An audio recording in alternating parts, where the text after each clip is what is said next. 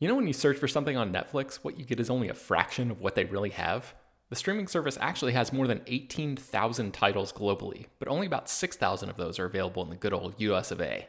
That means you're missing out on literally thousands of great shows.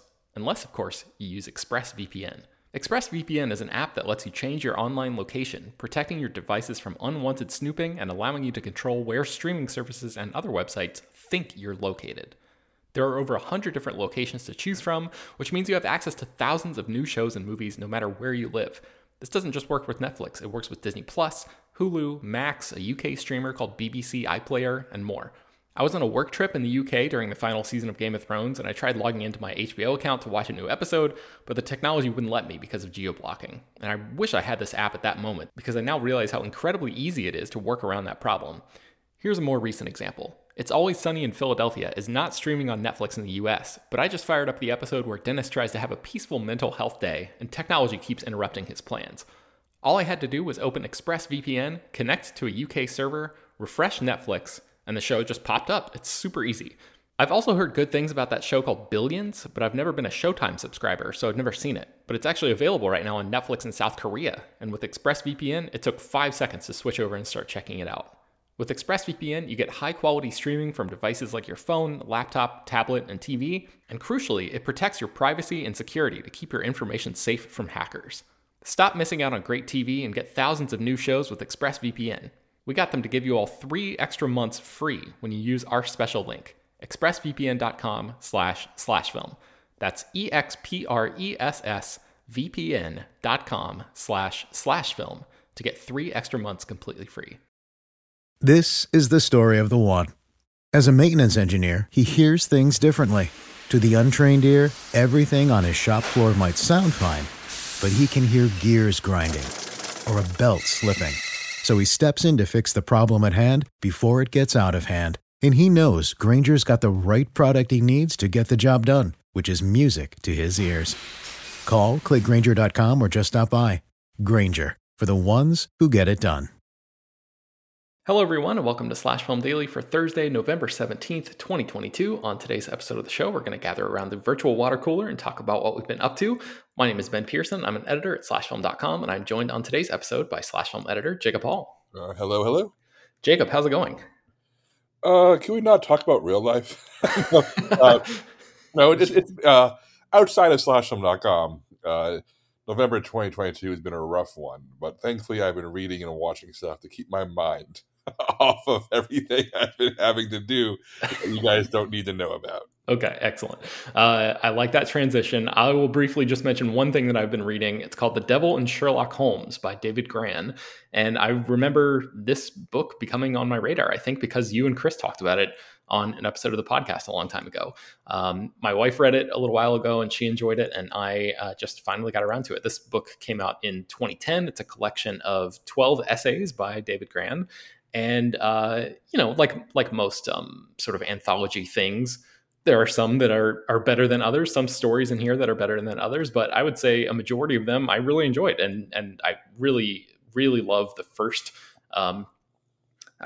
story in this, the first essay in this collection, which is called Mysterious Circumstances. And it's about a Sherlock Holmes aficionado, as sort of like a guy who's obsessed with, he was in like Sherlock Holmes societies and all of this, and he died a mysterious death. And there was a lot of conspiracies about what actually caused his death and whether he was going to, blow some sort of revelation wide open in the really insular world of Sherlock Holmes paraphernalia and all of that. Super, super fascinating stuff. And that's just the first story. And there are several other great ones in here. So I just wanted to give a recommendation for this book and to thank you guys for putting it on my radar. So mission accomplished, Jacob. Yeah, this book is great. Like you said, I remember vividly some of these essays. For those who don't know, David Grann is a journalist and reporter. He wrote Killers of the Flower Moon, the true crime book that Martin Scorsese is adapting for his next film. And several of the stories in this collection have become films themselves, including if you've seen the documentary The Imposter or the Robert Redford movie The Old Man and the Gun, were all adapted from this. So it's an outstanding collection. I really recommend it once again. Yeah, there's one other thing that I'll just tease in here. There's a story called City of Water, and Jacob, I don't know if this one like sticks in your mind, but it's all about the water infrastructure of New York City and like how perilous everything is, and it's just sort of like hanging on by duct tape and chewing gum, and like how close the city is to like utter destruction and devastation because of all the tunnels and underground, labyrinthine whatever you would call that. There's like an entire system underneath the city that delivers the water to everyone, and it's one of those things that you don't think about. But David Grann takes you down into that world, and it's just like mind blowing to think about.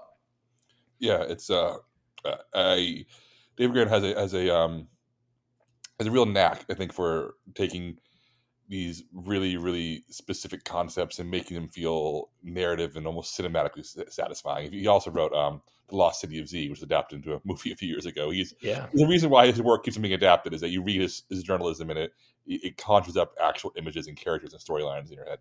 Yes, for sure. Okay, so what have you been reading?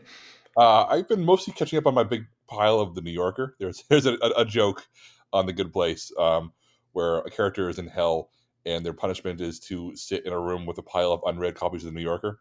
And I kind of became me. I fell behind by about 2 months due to travel or other obligations. But I'm officially caught up on reading The New Yorker, which is the magazine I endorse and enjoy a great deal. So I've read as many books as I like, so I've been catching up on that. But I do want to shout out War on the Border by Jeff Gwynne. I've talked about Jeff Gwynne's books on this podcast before. He wrote for me, the definitive book about the Jonestown Massacre.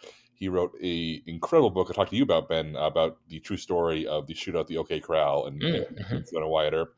And this book is about the conflict, the not quite war, but or police action when General John J. Pershing in 1914, 1915 took U.S. troops across the border into Mexico to track down Pancho Villa, the Mexican revolutionary, who was trying to stir up trouble by attacking U.S. troops to draw them into Mexico so he could have more support from Mexican citizens in his revolution, saying, see, look, the current government's letting American forces in. But to get to that point, to get to why that is incredibly complex, confusing quagmire, the book goes back a century to Mexico becoming its own independent nation, and how from moment one the United States treated Mexico like garbage. There's not one moment in the history of Mexico as an independent nation where the United States is not treating them like second-class garbage.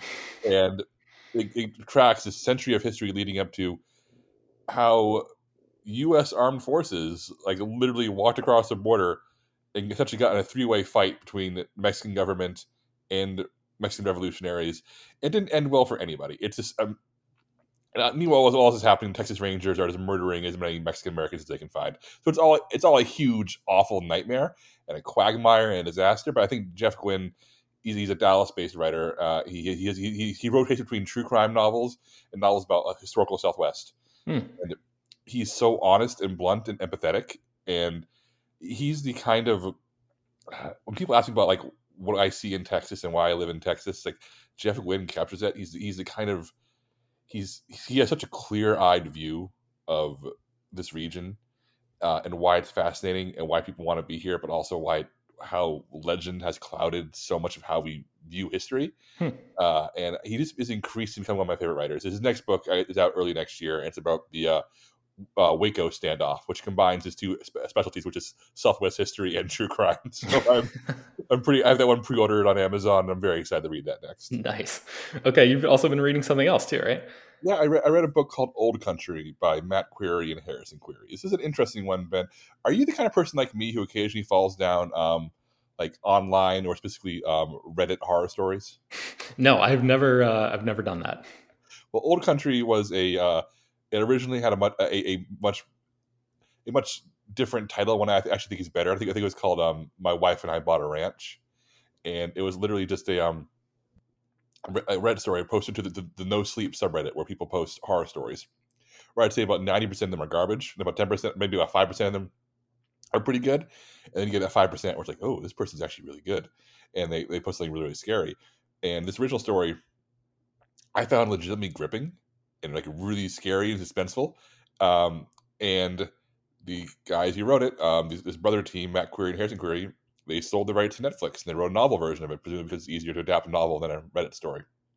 So having read the original story online, I figured I'd read the book, and the book's good. But my one issue is that part of what made the Reddit thing so captivating was that it kind of sort of read like you were reading somebody's forum post, like, hey, this actually happened to me. And it had sort of a found footage element to it. It was rough around the edges. It was, posted straight to Reddit. So it felt like you were sort of walking in on somebody's bad time.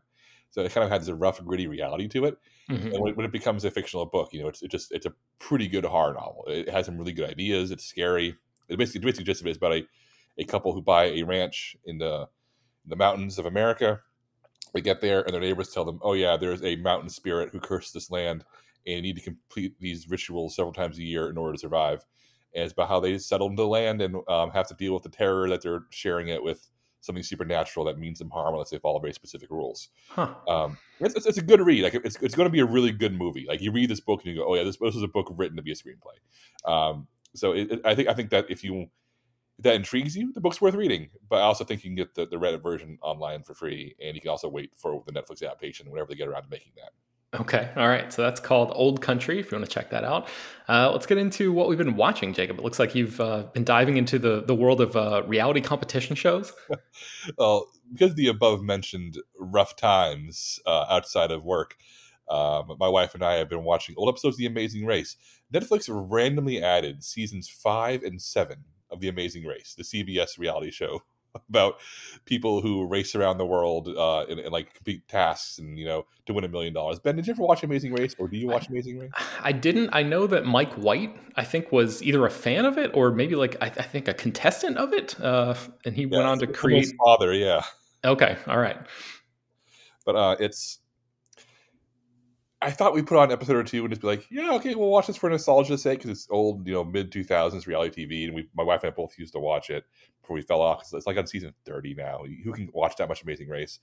But man, old Amazing Race is really fun, Ben. We watched all of one season, and we're going to watch the next one on Netflix, and I think more of it may be available on Hulu. I need to track that down, and it's really, really funny because you can see a lot of the old reality TV like tropes at play. And every episode, people are saying things that get them canceled immediately in 2022. And there's a lot of goofball stuff, but also there's like occasionally the show captures something very, very real. And that's when you watch and go, oh man, this is why I watch this. It's fun to see people wander around Puerto Rico trying to find a hidden clue or getting lost on a back road in Africa and freaking out. But like there's an episode where there's in order to get through a fast forward, it's called an optional task that lets you skip a leg of the race and get right to the end of that leg. Two contestants in India have to shave their heads as part of a Hindi spiritual ritual, and the man, the husband, already has his head shaved, but the wife realizes that they've wasted so much time getting this ritual that if she doesn't shave her head, then they potentially lose the race and lose $1 million. You watch the camera capture her in real time and make the decision to do it, and she like weeps as they cut her hair, and you realize that this is like a very, very real human moment in the middle of this really reality show, and like it somehow just made the whole thing feel worth it. So, Amazing Race, it's on Netflix. I recommend against all odds watching it. Okay, what else have you been checking out? I watched VHS 99, which is streaming on Shudder. This is the 5th VHS movie. The last one was VHS 94. This one's VHS 99. I think the next one's going to be VHS 85. They're doing them all tied to years now after the original 3 films. VHS 99 is not great, Ben. This is my least favorite VHS movie, and I'm a sucker for found footage movies. This one feels really cobbled together. It's a horror anthology. It's 5 segments, each one directed by a different filmmaker. One of them is really interesting, and one of them is really excellent, and the other 3 are all actively kind of bad. But I just want to point out, though, that the one I really like is from directors Joseph Winter and Vanessa Winter, who directed the recent horror movie Deadstream, which is the best found footage horror movie I've seen in a long time, and is really, really excellent. In case you're worried that we're like a one-hit thing, they're short in VHS, which ends the movie, which is about 2 documentarians who are filming a satanic ritual to summon a demon. Actually get summoned through the portal into hell as a found footage horror segment set in hell as they're trying Wow. to get out of hell. And it's extremely entertaining. They have a both Deadstream and this short have a real Sam Raimi vibe. Like, I don't understand how. I don't. If you told me beforehand that the horror slapstick of Sam Raimi could be translated into found footage horror, I wouldn't have believed you. But they do it with this short and with Deadstream, and I'm just officially convinced that Joseph Winter and Vanessa Winter are like if anybody is going to say found footage from itself, then it's these two. They're really impressive. So this is the reason to watch VHS 99. Pretty much the only reason. It sounds like they're the type of people that are about to get plucked to jump up into some sort of big franchise or something. I hope so, because anecdotally, they were at Fantastic Fest earlier this year, and Deadstream had played at South by Southwest, and I did not meet them, but I had some friends who did speak to them. Apparently, they were shocked that people were interested in them. They were legitimately like surprised and like saying, "Oh, we're just going to ride this while we can," because clearly people are going to think that Deadstream is not good enough for us to do more work, and they apparently were just very, very.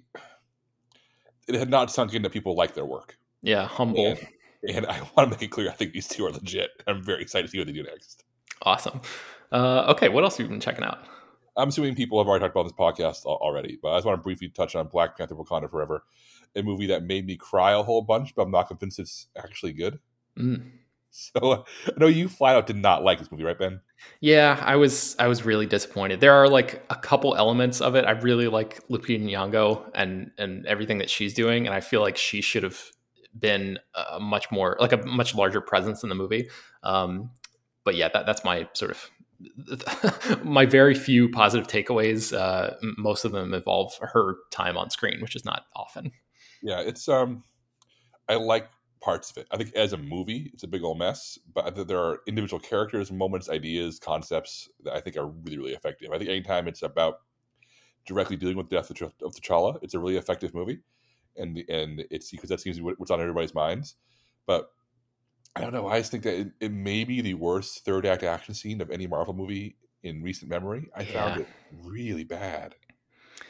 Yeah, we didn't have much time to get into that on Peter and I did a spoiler discussion earlier this week. And yeah, it's like so, it feels so generic in a way that Ryan Coogler's movies don't typically. And, like just out on a tanker ship in the middle of the ocean and, just creatures flying around left and right. And the way that it all sort of comes to an abrupt end too, just feels really, I don't know, disingenuous with the tonality that was shown before, and some certain characters being in big Iron Man-ish CG suits and stuff, just flying around blasting. it just sort of, it didn't feel like it felt like the personal touch that Ryan Coogler brought to these things was completely gone during that moment. Yeah, I mean, I probably doesn't blame them. Clearly, this really feels like a script that was rewritten when Chadwick Boseman died. You can really, really see. You can imagine. You can unfortunately imagine in your heads the Namor scenes with him and Shuri being him and T'Challa. Mm-hmm. And I just think that's a better movie. And I hate to say it because I don't want to speak poorly of Shuri, who's a fine character when she's playing a supporting role. But I just don't think she's built to lead a movie, and it ends up being a huge problem. Yep, I agree. Any other positive or negative takeaways from Wakanda Forever that you wanted to mention? No. Fair enough. I didn't put it on here, but I will say that I was very excited to hear just the other day that you are fully caught up on Andor, which to me is the pop culture event of the year somehow. It's so good, Jacob. I don't understand how it's so good. Oh, man. Like, I really genuinely thought my favorite new show of the year was Star Trek Strange New Worlds. Then a friggin' Star Wars show is up, the top Strange New Worlds. Look, I'm going to write about this at some point. I'm going to try to find the time to write about it.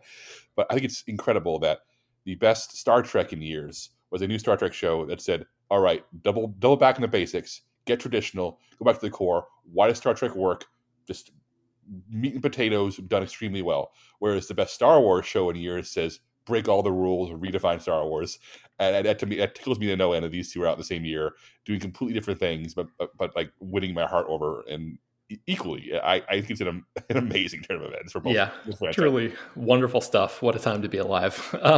Okay, speaking of times to be alive, Elvis, the 2022 movie. What a time for Baz Luhrmann to make a movie about Elvis, a biopic that you could argue is, I don't know, 20 years too late or something at least. But despite all odds, Jacob, I remember, I think HT was talking to me about this. Maybe other people on this podcast were talking to me about this, how basically like setting me up for how much I was probably going to hate this movie, given all of the tropes and like the how little I cared for Moulin Rouge when I caught up with that for the first time within the past year or two. Despite all odds, I actually came away kind of liking Elvis. I thought I was going to hate it. I heard nothing but sort of insane things about like the breakneck pacing that this movie has, and I thought that I was not going to be able to handle that well. But in context, it actually works pretty well, and I was kind of shocked to see that. I was mostly on the movie's wavelength. The Tom Hanks performance, which, when you see, 1 or 2 minute snippets or something out of context on Twitter, just looks completely cartoonish in like a in like almost an offensive way. It actually kind of sort of works, even though he's buried under ridiculous amounts of makeup and looks buffoonish. And like, there are absolutely other people that could have played that role in a more, authentic way or something. But like, somehow this sort of bizarre glint in his eye, he's able to, just through the power of like sheer magnetism, imbue that character with some sort of charisma and like thing where you can't really look away from what he's doing. I kind of hated myself for thinking that he was okay or even pretty good at times in the movie, but like, what am I going to do? That's how I felt. So, yeah, Elvis, like I definitely did not hate it. And I went into it like fully expecting, like wanting to like it, of course, but as I do with every movie, but like really expecting that I was not going to appreciate this. And I actually found a lot to appreciate in it, which is truly shocking to me. Yeah. Elvis is making the rounds on HBO recently, so even though I saw it in theaters, every time it's on HBO, my wife tends to put it on. She loves this movie like a lot. She saw it several times in theaters, and if Elvis is on HBO and she's flipped channel surfing, she'll just say on Elvis. So I've probably seen Elvis about 12 times now. Like, wow, in various pieces, like scattered across my days. This movie's great. I think Austin Butler is incredible. I may have told the story already. I apologize if I did, but there's a moment in the movie where it cuts from footage of Austin Butler to footage of the real Elvis singing. Mm-hmm. I was so invested in Austin Butler that I did not notice the cut. And I thought I was watching Austin Butler still. And then I realized, oh no, that's the real Elvis. And it's for me one of the like most remarkable moments of the year, because I straight up was that invested in what he was doing. Yeah, he is like really going for it in a great way, like super committed performance, and like hits all the right emotions. And like, even if you don't care for the movie around him, I think the movie's watching just for his performance alone. So that's Elvis. It's streaming on HBO Max right now. I also watched a movie called The Wonder, which just came out yesterday. It's on Netflix right now. It stars Florence Pugh as an English nurse who goes out to this rural village in Ireland in the 1860s. And there's this young girl there who I think is something like 9 or 10 years old. And her family claims that she has not eaten anything for 4 months. And it's like this sort of miraculous thing. And this nurse goes out there to essentially keep watch over this girl to see what's really going on. Is there some sort of like miracle happening, or is there something, more insidious going on? What is really happening here? And it's this sort of like, Wikipedia calls it a psychological period drama. I guess that's what I would call it as well. And Florence Pugh is great in this. I mean, she's really like time and again proving herself to be like truly one of the mega stars of her generation, and is just like eminently watchable in anything that she does. The rest of the movie around her is like okay, like pretty enjoyable to a point. There are some choices that I have serious questions about. This movie opens with a really, really bizarre choice. I'm not even sure I'm not going to give it away just because it's so strange that it sort of like took me aback. And there's a bookend stylistic choice that's made for this movie that is unlike anything that I've seen a period, a period set drama like this.